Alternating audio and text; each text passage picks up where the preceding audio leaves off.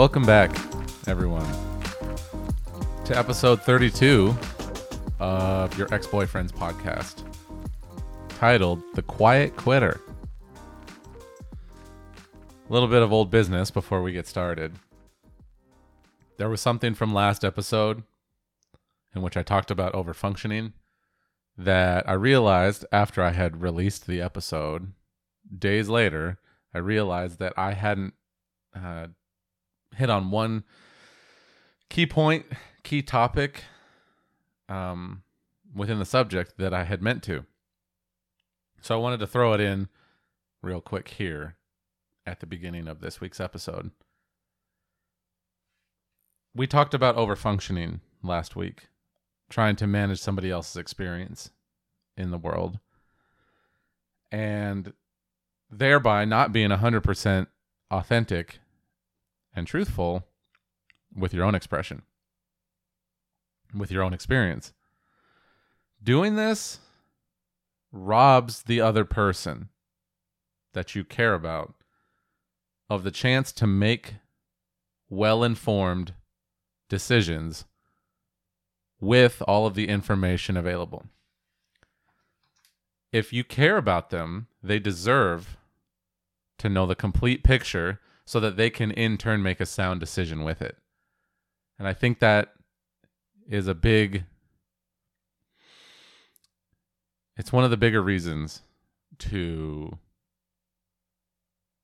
be mindful of when you are behaving in this way, when you are overfunctioning, when you are speaking or acting with the intent of eliciting a certain reaction, a certain thought pattern, a certain whatever from the other person. Doing that means you are robbing them of the truth. You are robbing them of the ability to make a well-informed decision. And if you reverse that, I think you know very well, I do certainly know this, that feels terrible when done to you. And most often, you don't even realize in the moment. It's something that you are going to realize later. That you didn't have all the information, that somebody, as we said before, manipulated you. It's a shitty feeling. So keep that in mind. You don't want to be visiting that on other people, especially the ones that you love. Okay, so episode 32. The Quiet Quitter. Two things have prompted me to make this episode. Two recent things. You may or may not have seen in the news recently, there's been some attention, some coverage of this term, quote unquote, the quiet quitter or quiet quitting, which, by the way, is a terrible term. We'll get to that. But it's a horrible, stupid term for what they're talking about. That, and also probably you've seen in the news, if you pay attention, the teachers' union for a certain school district is striking. And that particular school district happens to be the one that my friend and guest on the show, John, is a part of. So he's currently on strike. These two events have got me thinking more so than usual about the working environment in which most of us in this country operate. It's something I care a lot about. It's been a while since we've talked about it. I believe, I think it was probably like episode 7, 6, somewhere in there, in which I talked about a lot of work-related stuff. But it's something I care greatly about, something I deal with on a daily basis. We all deal with on a daily basis. And I think it deserves more attention. So we're going to give it some. If you haven't heard of this term quiet quitting or the quiet quitter, here's basically what it is. I don't know who coined the term. It's stupid. So it's probably a fucking media outlet, some news corporation. But essentially, what quiet quitting is this. It is setting boundaries at work that limit the amount of above and beyond stuff that you do. It is working only while you're on the clock. It is working only while you are physically at work, if that is part of your job, going into the office or into the job site. It is limiting hours in which you are reachable outside of work. It is not taking on extra responsibility for no increase in pay. Quiet quitting, this term, has been thrown around on both sides, positive and negative, by the news. And I'm sure for those of you who watch network news, which I do not, but I would make a very educated guess on this one, I'm sure it depends on which network you watch, whether this is portrayed in a positive or a negative light. Coverage in the news is showing both sides, in that some you may hear talk about it as employees who have finally had enough, who have gotten sick of being treated like shit at their jobs. And on the other side, you're going to hear it as, you'll hear it portrayed as passive aggression, as the plight of companies who need good people in order to thrive as businesses, who now cannot find them, who now have people who are no longer willing to go the extra mile. I think we all know, I think we can all get on board with this, that there is a history in this country and worldwide of employers taking advantage of individual people's desire to better their own situation through working harder or working longer or taking on unpaid responsibility, etc. This is not a new thing. And as much as we would like to think that in 2022 we have gotten rid of, at least in this country, we've gotten rid of a lot of horrible working conditions, we more so have just traded physical danger for different types. There may have been a time where loyalty to a company was beneficial to the individual. There was a time, or maybe there were other industries, maybe there were multiple industries rather, in which you could go above and beyond. You could go the extra mile, take on more work, spend more time, essentially care more than you were being paid to. And it benefited you. It may get you somewhere. And that may still exist in a lot of ways. But I would argue it's getting rarer. Is rarer a word? It's getting more and more rare. Company loyalty no longer, if it ever did, I'm not sure, but it no longer serves the employee. Blah. It no longer serves the employee. There is a quote by Adam Grant.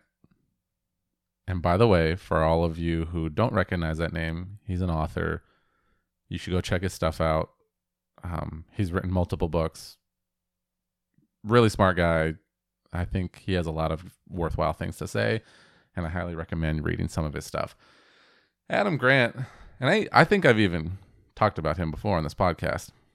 He has a quote regarding leadership, but I think it applies very much to the companies that you work for.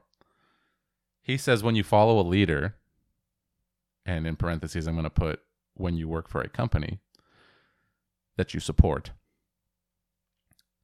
When you follow a leader, consider what would lead you to withdraw your support. If the answer is nothing, your integrity is in jeopardy. Your highest loyalty belongs to principles and not people. Quote, companies. No leader/company deserves unconditional love. Commitment is earned through character. What I see more and more often is these places of employment in which we are all, working to provide a living for ourselves, are less and less deserving of our loyalty.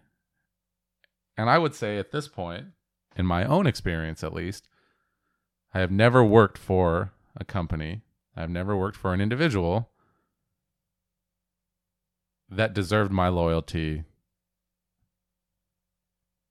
at all. Much less my blind loyalty or my loyalty that elicits harder and harder extra unpaid work. It is very much, at this point, a one-sided relationship. We see all the time people we know, or maybe it's you, maybe you're the one who is pouring themselves into a job. You are giving of yourself and not getting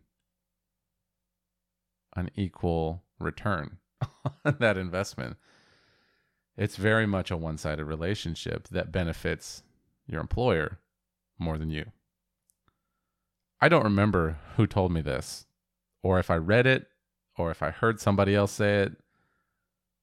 I've had this in my brain floating around for years and years and years, but it's something that I was never able to forget, never able to shake, especially after I started, working as an adult and noticing this pop up everywhere I worked. The idea is you never accept an increase in responsibility without an equal increase in pay. And a lot of people will say that is a very black and white way of looking at things. That is not the way you're going to get ahead. That's not the way you're going to thrive at your place of business. And we have seen instances in which that was the case, right? In which the person that goes the extra mile, the person that kisses the most ass, the person that is willing to put up with the most bullshit sometimes will actually benefit in the short term. But I think what we need to be looking at is the long term. Because how many people do you know? How many times has this happened to you where you have accepted an increase in responsibility without an equal increase in pay? And then that became the new norm. That became your new standard. You were able to accomplish extra work without extra pay. And the company looks at that as this is your new standard. This is now what is expected of you. You accepting the extra, you going the extra mile, you going above and beyond is no longer viewed as you working harder, as you being more committed, as you being a model employee. It is now, in black and white terms, the standard, the bare minimum. That is what you must do, not what you have chosen to do. If you can see where this is going, it doesn't really work out. In the end, you just end up doing more work. You end up getting taken advantage of. You end up breaking down working conditions for the rest of your coworkers, for future employees at that place of business. And it doesn't help anybody. Like I said, maybe it gets that individual to the next rung on the ladder in the short term, but in the big picture, in the long run, you are hurting not only yourself, because now you have all this extra responsibility and extra stress, and you aren't getting paid for it, but now it's expected of others. Now it changes the culture in little bits and pieces. The more that happens, the more the culture changes to now this is just what you do. And as we can all agree, as we look at inflation, as we look at how much it costs to live now, we can all agree that getting paid less to do more is bullshit. That is the last thing anybody in the working force should want to be doing. We see this concept, this big picture, very recently and often with teachers. And I'll say just in this state because I don't know any other states, like not being citizens of anywhere, any other state, I couldn't tell you as well. But in Washington, I can count multiple times in recent years, and by recent I mean in the last decade, in which teachers have gone on strike. Sometimes it's by district, sometimes it's statewide. Now let's get into the topic of teachers. We should all be on the same page that teachers in public schools, and I'm speaking specifically to public schools here, are severely underpaid. They have terrible conditions in many districts with class sizes and lack of resources and expectations from all over. Because if you don't know, let me spread a little bit of knowledge here. If you're a public school teacher, there is constant oversight from way too many entities to count. That's a little bit of an exaggeration because I can actually count them. But you have constant oversight and interference from a federal level, from the state level, from district administration, from individual school administration, from parents, and from the news. There is constant oversight. There is an ever-present microscope on teachers in the public school system. Recently, I had my friend John on the podcast. We did an interview a couple weeks ago. And as we said in that interview, he's a public school teacher. His district is currently on strike. The current strike that they are participating in focuses on wages, as you know, we would all expect, as well as working conditions having to do with class size, caseload, and employee and student mental health within the district. All things I think that we can get on board with. And as we have seen with every strike that teachers go on, there is pushback. Many end up taking issue with teachers striking, saying shit like, well, kids need to be going to school. Kids need to have these teachers teaching them. These teachers are essential. They should be working. They should be doing this job out of passion or sense of duty, obligation, because they care, whatever. If that is you, if you are in the camp, and I may lose some listeners here, if you are in the camp of teachers should do this job out of the goodness of their hearts, please take a big step back and literally fuck your own face. Oh, okay. Did you do it? Let me ask you a question. Who works for free? Let me just sit with that question, okay? Who do you know that works for free or should work for free? Seriously. Answers. Let's go. These teachers do a job. Let's be real. At the end of the day, as important as they are, as critical as they are to the functioning of our country, they are doing a job and they deserve compensation.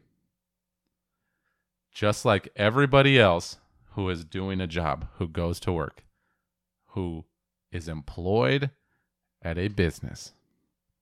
You get paid for the time and work that is expected of you, right? You go to work. If you're hourly, you get paid for the hours you're there, for the stuff that you do while you're there. If you're salaried, and it's a little grayer, I know, with salary, but if you're salaried, you get paid a certain amount a year to do a certain amount of work. Okay? Teachers do not, should not, cannot work out of the goodness of their hearts. There's so much I could say on that, but I'm not trying to turn this into a crazy long episode. I want this to be relatively digestible. So if we look at a strike like this in a specific district, you say on paper, right, we're striking for wages, for fair wages, and we're striking for working conditions. Okay, that's very standard stuff. If we can step back and look at it from a bigger picture, somebody please tell me how you think that public school teachers in this state are compensated fairly. How teachers in the public sector in the whole country are compensated fairly. We are all completely aware of how costly it is to live in Washington State, in Western Washington specifically, which happens to be where this particular strike is occurring, in one district here in Western Washington. Are we really saying, is the school district really saying you do not deserve to make a wage that allows you to live in the community in which you work? Is that what we're saying? So, given that state of affairs, tied back to the whole quiet quitting thing, what you see is, in this case, a strike. They're union, they are part of the teachers union, so they strike to better conditions, to better salaries. Or are they salaried? Yeah, to better salaries. They strike because, as we all know, employers are rarely willing to increase wages to better working conditions unless they have to. And sometimes this is the only way that they realize that they have to. So, what do people do? Bringing it back around. What do people do when they're not part of a union, when they have no recourse in a general strike like that, when they cannot band together with their coworkers and say, we will not continue to provide this service unless we are compensated fairly? There are two options. Number one is you can quit, right? Like, leave your job. We're all aware of that one. That comes with a very big issue, which is not having a job, right? Not having income, and having to then go out on your own and find your next source of income. It's common, but that is an issue that you have to deal with. Or you quit quietly, which is, let's just talk about for a second, a terrible term. You know that this term, quiet quitting, or the quiet quitter, was not coined by the labor force because you are not quitting at all. What it really is, as we discussed at the beginning of this episode, is setting fucking boundaries at work. Saying, I am not going to be taken advantage of, And because I am meeting my contractual obligations, you cannot fire me. Go fuck yourself. That's what it is. The term, calling it quiet quitting, calling these people quiet quitters, paints them in a negative light. We all view quitting in any sense as a negative, right? Like, oh, you gave up. Oh, you let people down.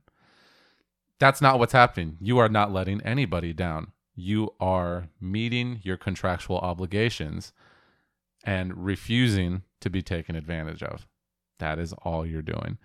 And there has been such a history, such a culture of that not being the norm, of people going above and beyond and going that extra mile, that it is now like, ooh, what are you doing? You should want to better yourself. You should want to help out. You should want to climb the ladder or, do more. And as we discussed, that's not getting you anywhere.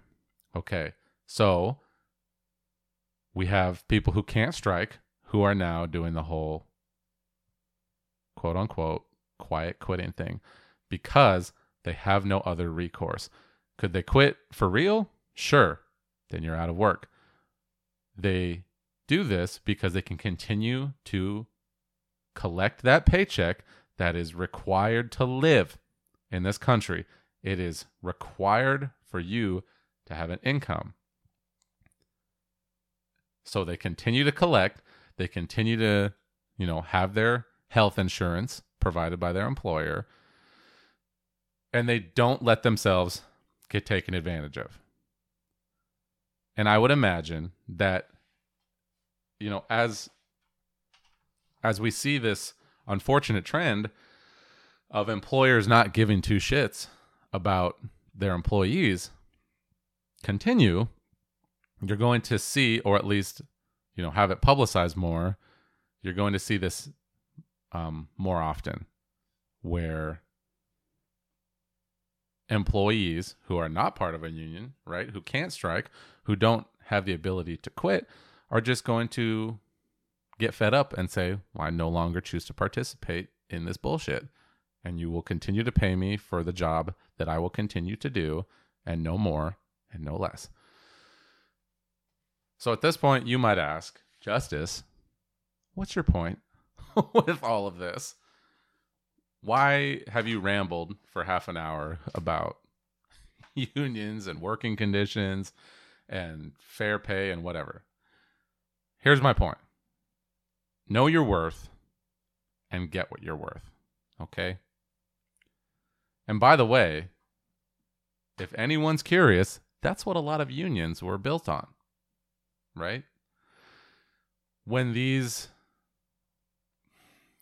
larger unions started gaining traction in the 1800s, early 1900s, it was because people were not getting what they were worth. Speaking from personal experience, well, not personal experience, from my own personal experience as a union member, I guess is what we'll call it. The union I am a part of, the IBEW, was started in the late 1800s when electrical workers, who at that time were, basically cowboys out there trying to spread electricity across the United States, they were dying at a 50% rate. 50% of electrical workers in the year that the IBEW was founded, I want to say it was 1885. That's probably wrong, but I think it was 1885. 50% of those workers were dying because it was so unsafe. But they were viewed as essential. The country was being electrified. We were going to spread electrical systems throughout the country. These linemen who were running, poles and wires and lines all outside were dying at a rate of 50%. And because we needed them, there was a line outside the door for replacements. Somebody died. They brought their tools back in. The next guy comes in the door. They pick up the tools of the dead guy and they go back out to work.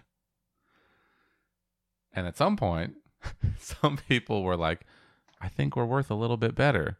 You know, maybe we're getting good pay at that point. There was a line of people out the door waiting to get paid. But we're worth better working conditions. We should not be dying at this 50% rate. I should not go out with my coworkers and know that half of us aren't going to come back.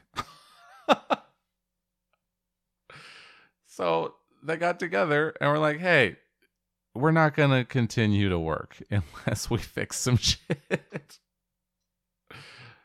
You know? So, little side note, that's what unions were built on. We're worth more.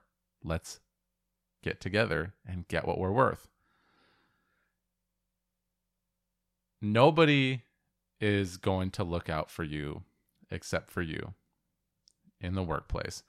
You are responsible for getting where you want to be, for getting paid what you deserve, for being treated how you deserve to be treated. Know what you're worth, like I said. Know what you're worth and get what you're worth. And it's all on you. And for any of you listening who know my own story, you can see how I have backed that up with action. But for those of you who don't, just a tiny bit of background here. In my time as an electrician, I have done a lot to further my own course.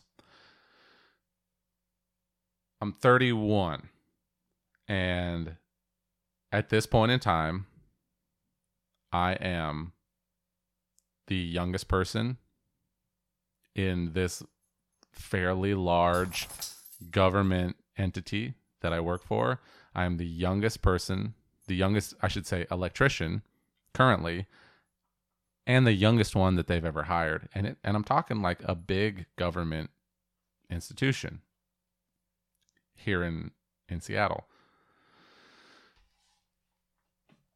I didn't get there because I allowed other people to tell me what I should be doing for myself. I didn't allow myself to be complacent with what was expected or with what other people were doing. I didn't take shit, essentially. I said, I'm a good electrician and I know what I'm worth and I have the means to get what I'm worth.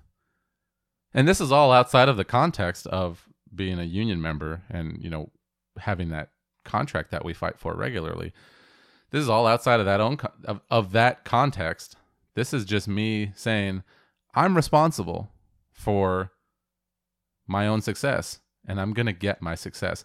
And what that led to was no loyalty to any company, no loyalty to any one person, to any one person, like, you know, a foreman or a journeyman or a company owner or a project manager. Like, a lot of people call it chasing the money,